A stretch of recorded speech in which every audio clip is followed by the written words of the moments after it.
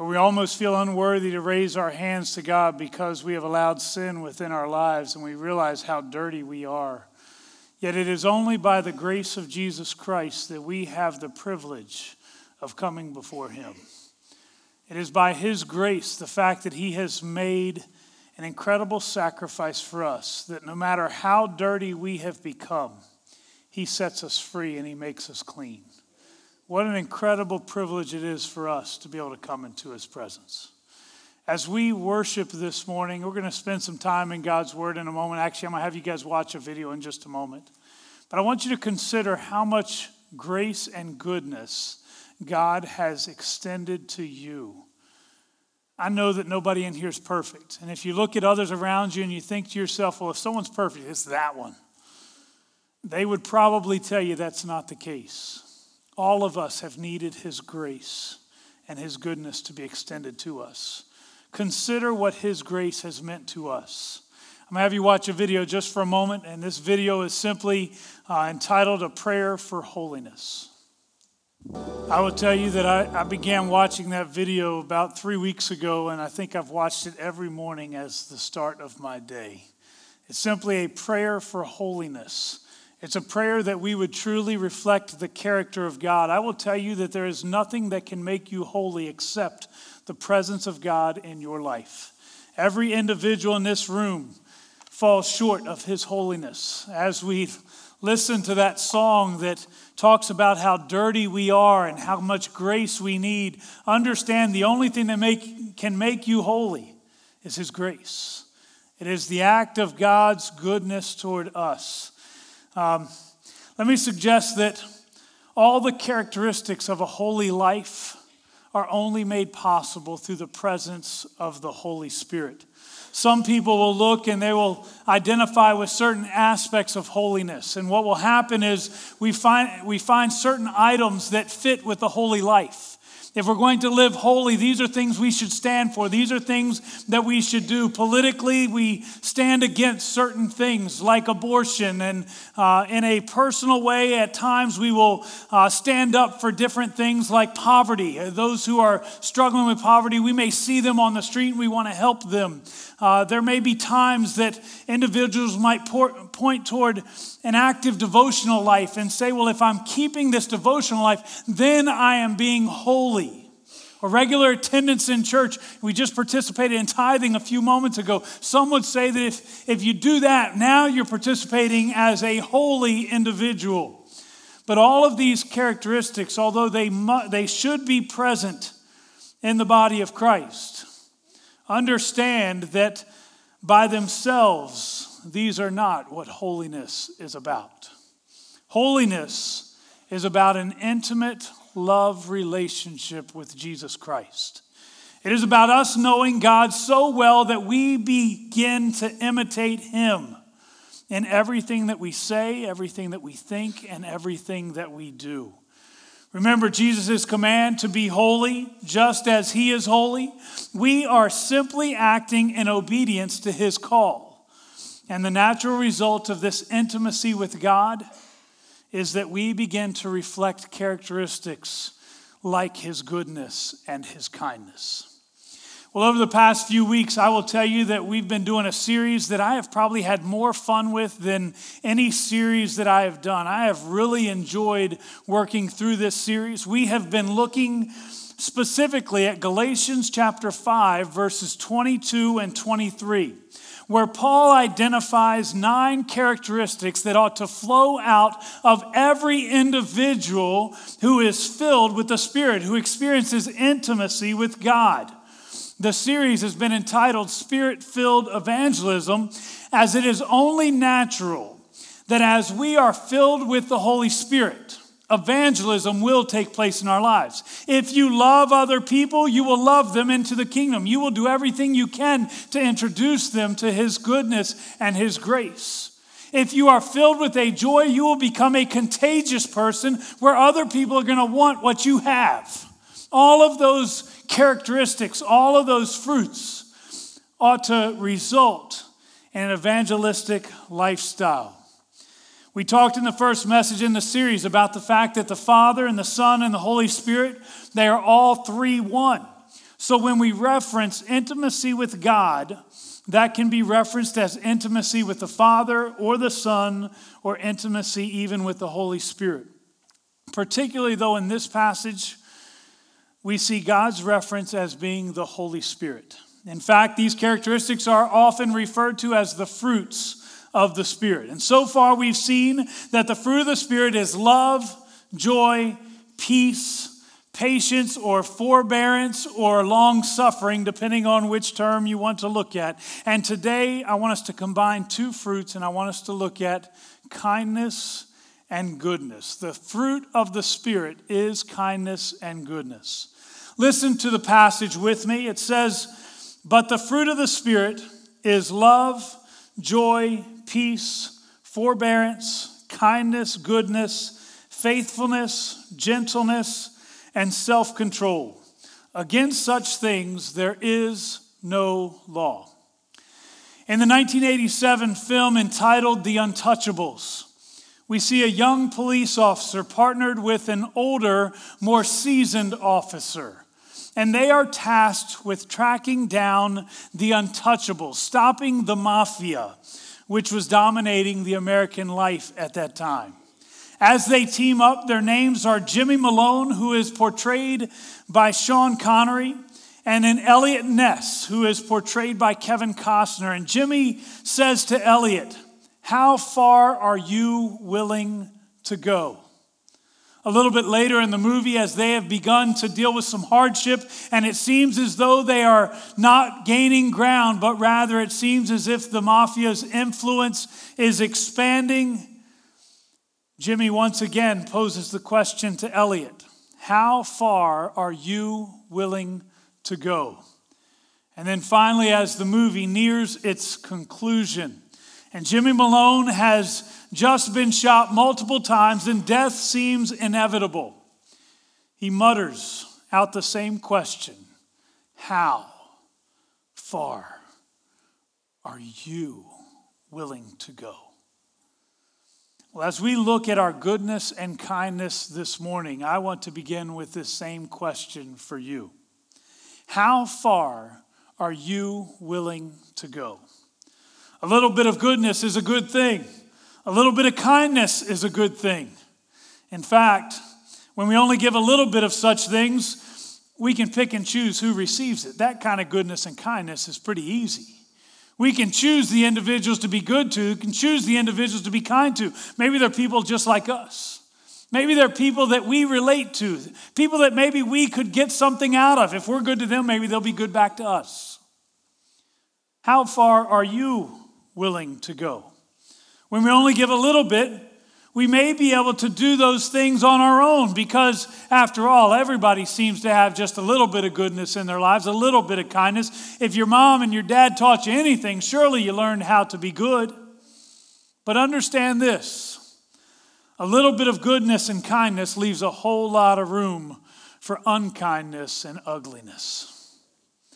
Where do they come from? Well, we've been looking over the past several weeks, we're talking about the Holy Spirit. As we've talked about over these weeks, the only thing that can adequately equip us to demonstrate these characteristics all the time, every moment of our lives, is the presence of the Holy Spirit. So clearly the source of our kindness and our goodness is God. You may say, well, that's one that I'm naturally good at. I've always been a kind person. Other people like being around me because I'm kind to them. I've always been a good person. Awesome. But I wonder, are you truly that way with everyone? I mean, I know you can be kind to the people who are like you, or people that you know the best, maybe those family members that you'll extend grace to very easily. Can you extend that same grace to other people in church, in your workplace?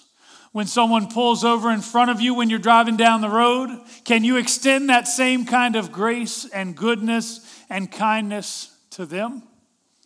You see, being filled with the Holy Spirit takes it out of just the temporary and just the occasional thing.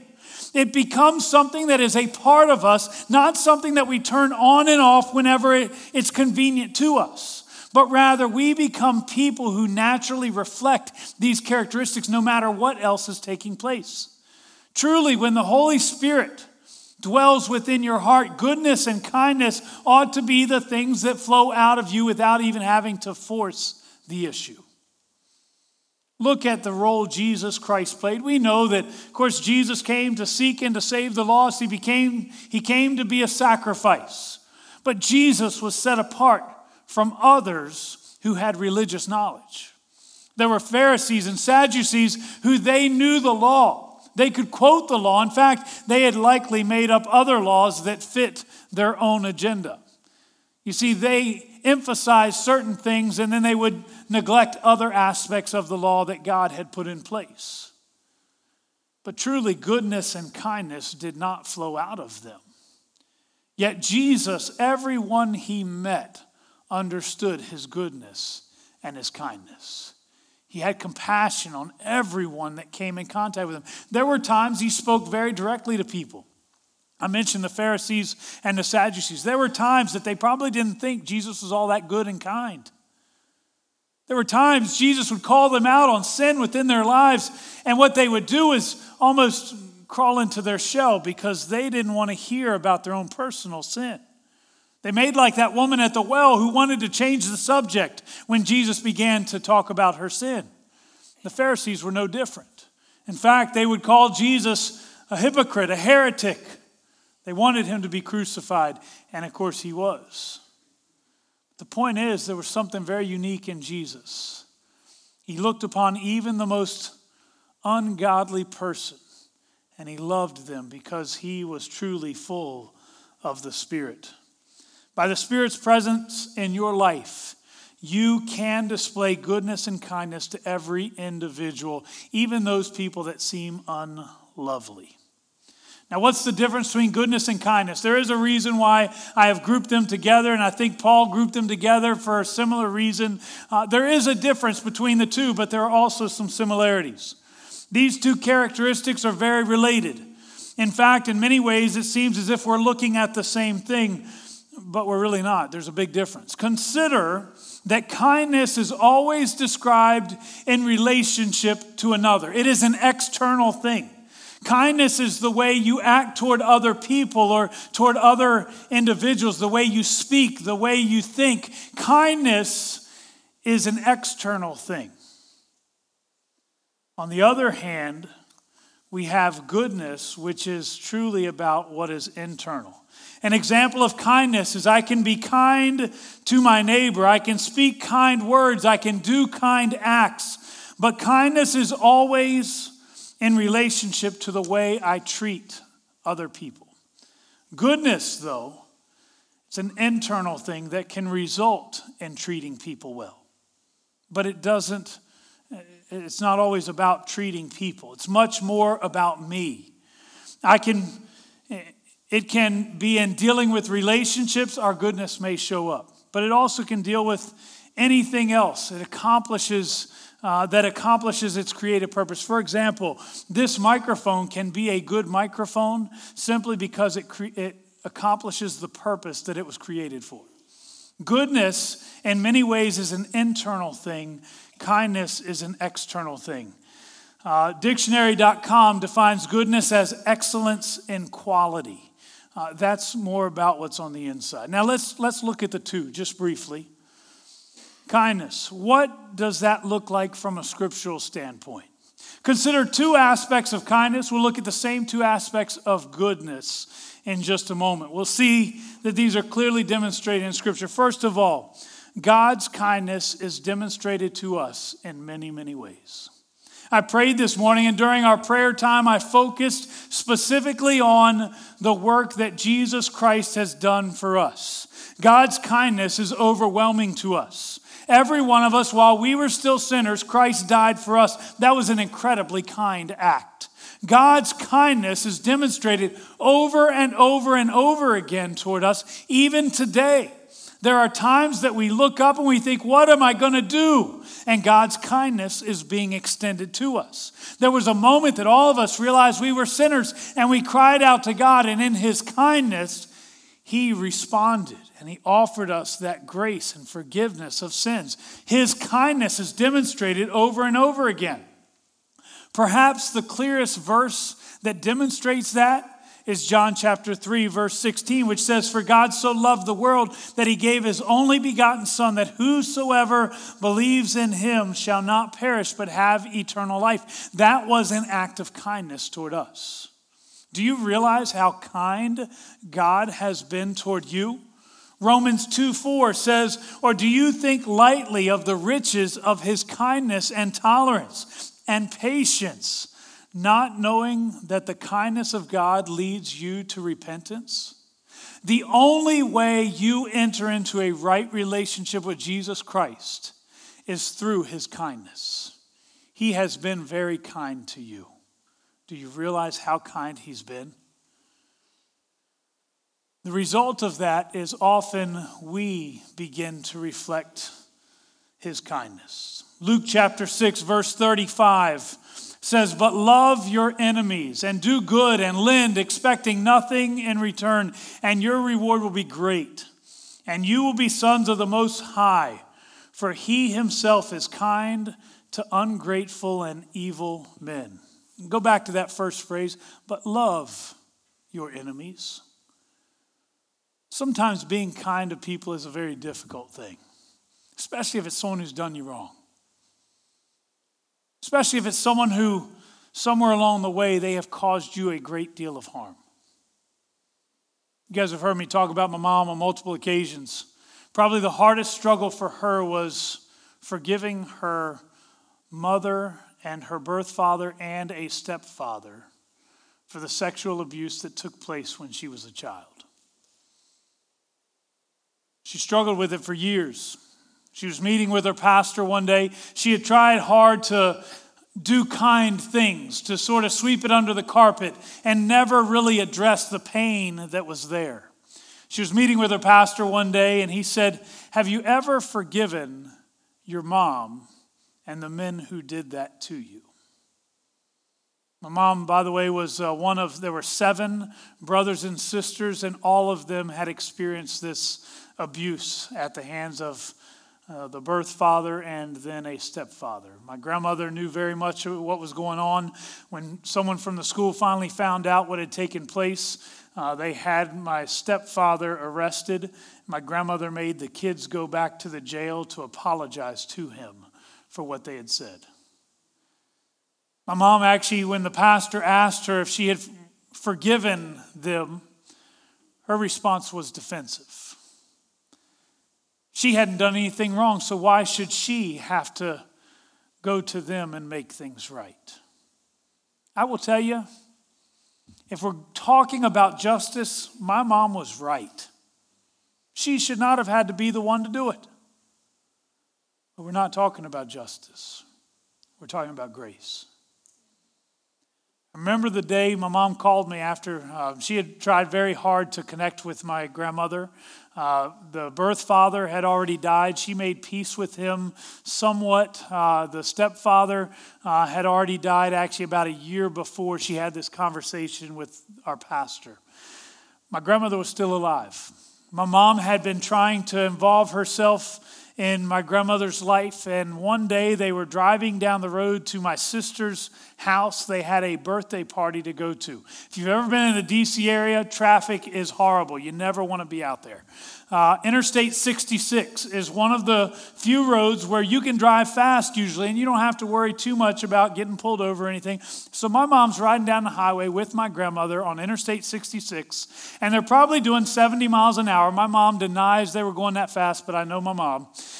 They're driving down the highway, and she looks over at my grandmother sitting in the passenger seat and said, "I just want you to know that I forgive you for everything that happened when we were kids."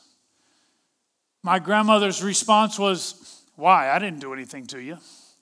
And my mom said she just wanted to reach over and open the door and push. But she did not. Instead, she said, "I need you to know that I forgive you. And I also ask you to forgive me for the bitterness that I have displayed all these years." In that one act of kindness, my mom opened up the door for my grandmother to receive grace. 3 weeks later, my grandmother and my mom came down to my church where I was pastoring in Burlington, North Carolina.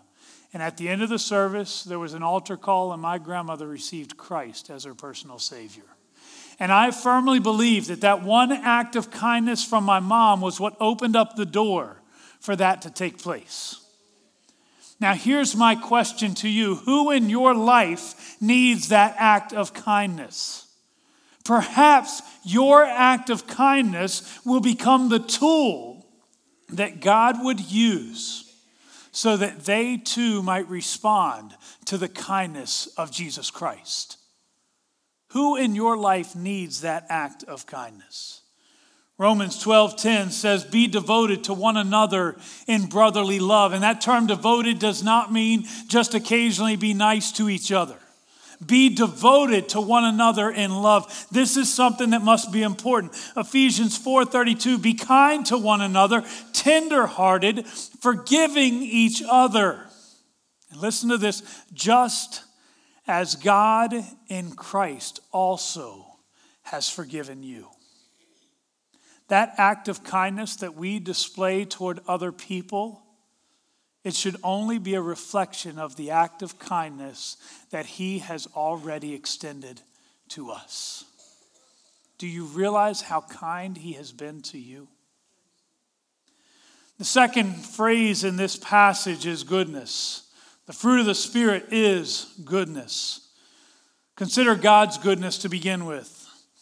Mark chapter 10, verses 17 and 18, Jesus is being addressed by someone and He calls him good. It says, as Jesus started on His way, a man ran up to Him and fell on his knees before Him. Good teacher, he asked, what must I do to inherit eternal life? I will tell you, by the way, Jesus knew the answer that this man needed. But He calls him out. He says, why do you call me good? No one is good except God alone. Now, part of that is somewhat defeating. Because there's a part of that amongst us, we look and we think, well, that means I'm not good. If no one is good except for God alone, then how can I be considered good? It's actually a reflection of Nahum chapter 1, verse 7, which says, the Lord is good, a refuge in times of trouble. He cares for those who trust in Him. His goodness is evident. He sets the standard for what's good. It's about His character. Our goodness, on the other hand, is not always what it ought to be. I will tell you that the only way you can ever be considered truly good is to be filled with the Spirit of God. And when you are filled with the Spirit of God, you begin to recognize my goodness is not enough, but His is. Jeremiah 6, verse 16 says, this is what the Lord says, stand at the crossroads and look. Ask for the ancient paths. Ask where the good way is and walk in it. And you will find rest for your souls. Romans 12:9 says, love must be sincere. Hate what is evil, but cling to what is good. I believe very firmly that most people in the body of Christ want to do good. But at times we do not do good. I think at times we want very much to live in a godly manner, but at times we choose not to for some other reason. Even the young man who comes to Jesus and says, tell me, Lord, what must I do to be saved? I believe that that man was likely looking for something new. He knew the law. In fact, as Jesus questions him later, he basically tells him, you know the law, keep all of these things. Keep the laws that you've been given. And it's almost as if he's asking this question, hoping for something that's different. I've heard it said that almost every person in the body of Christ wants the truth. They want to do good. But as they want truth, they want a new truth. What do I mean? We want to be good. We want to obey the truth, but often we are hoping for some new truth that we will obey as opposed to obeying the truths that God has already put in place for us. Do you catch that? Often in the body of Christ, we want to do good. We want to obey the truth. We want to live by the truth, but not that truth, because that's a hard truth for me to keep. Understand that when we become surrendered to the Holy Spirit, the truth that God has given us is good enough. We don't have to find some new truth that is more attractive. The Holy Spirit will empower us to walk in the truth. But we must choose to follow. We know the Holy Spirit's going to lead us. It's not a question. That's why the Holy Spirit's there, to guide us, to direct us, to remind us. The Holy Spirit's presence will naturally, if we allow the Holy Spirit to lead, will naturally lead us to that type of goodness. I want to challenge you today to understand how good and kind God has been to you. We're going to participate in communion in just a moment. And as we do, this is an opportunity for us to reflect on the goodness and the kindness of God. No one is good except for God himself. That is a reflection of his character. His kindness flows out of that goodness because he extends his kindness to us. It's an expression of his love. Have you considered how good and kind God has been to you? As we prepare to partake in communion, we're going to bow our heads, and I'm going to ask you guys simply to take a moment in silence and to reflect on where God's kindness and goodness has been extended to you. If you would bow your heads and close your eyes. How has God demonstrated his goodness and his kindness to you? Have you truly experienced the grace that only he could offer? What are the things in your life that you thought nobody could ever forgive me for? Somehow he forgave you. What are the things that you were trapped in and he made a way to set you free? Father, as we come before you today, Lord, we begin by simply saying thank you for your goodness and kindness. You have shown us a grace that we clearly did not deserve. Far too many times we have fallen short of your goodness, but that has not stopped you from offering your goodness and kindness to us. As we come before you now, Lord, we ask that you would once again extend your goodness and kindness to us. Where we have fallen short, we ask you to forgive us. Where we have found ourselves trapped in sin once again, we ask that you would set us free. Lord, there have been times that we have not been very consistent in offering goodness and kindness back to others. And right now we ask that you would truly make us your instruments, your ambassadors to the world around us. I think of individuals right now, family members, loved ones, individuals that for whatever reason we have allowed pain and sorrow to become a wedge between us and them. Lord, allow us to be individuals who would extend your kindness to them. Lord, I pray that they would sense that there is goodness in our hearts, not because we have become good people, but because we serve a good God who chooses to dwell in us. As we partake in communion today, Lord, I pray that you would remind us of exactly how good you have been. And don't just allow this service, these few moments, to be a time for us to reflect on your goodness and to display your kindness. But every moment moving forward, may we truly be your instruments of grace. Lord, we know that these are just common, ordinary elements, bread and grape juice. But today they represent something much better. The forgiveness of our sins, the victory that was won on the cross, and the freedom and the hope and the promise of eternal life that only comes through your Son, Jesus Christ. Lord, may you be honored today as we participate in this act. In Christ's name we pray. Amen. I have asked several individuals to come, and they're going to help me this morning as we serve communion to you. And what's going to happen is there's going to be two individuals who set up over here on this side, two that are going to set up here in the middle, and two that are going to set up on this side.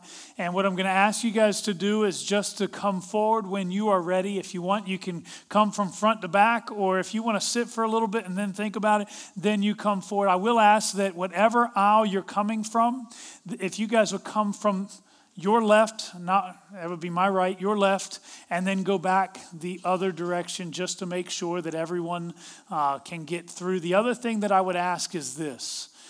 If you are unable to come, I don't want anybody collapsing up front. We will bring you the elements. I want to be able to do that. It is our privilege to be able to bring it to you. What we understand is this is an act of remembering the grace that Christ offered to us. Don't feel obligated to come. If you would rather sit and just observe others, you're welcome to do that. But this is an invitation to all those who are children of God to participate in the celebration of the cross. So if those have already come forward, I will distribute these items, and as they get in position, we will invite you guys to come.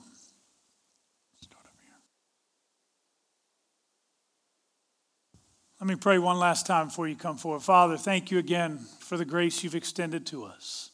Thank you for the cross, the body that was broken, the blood that was shed. Lord, as we participate in this time together, may you be honored. Help us, Lord, to truly reflect on what this act means. It's more than a ritual.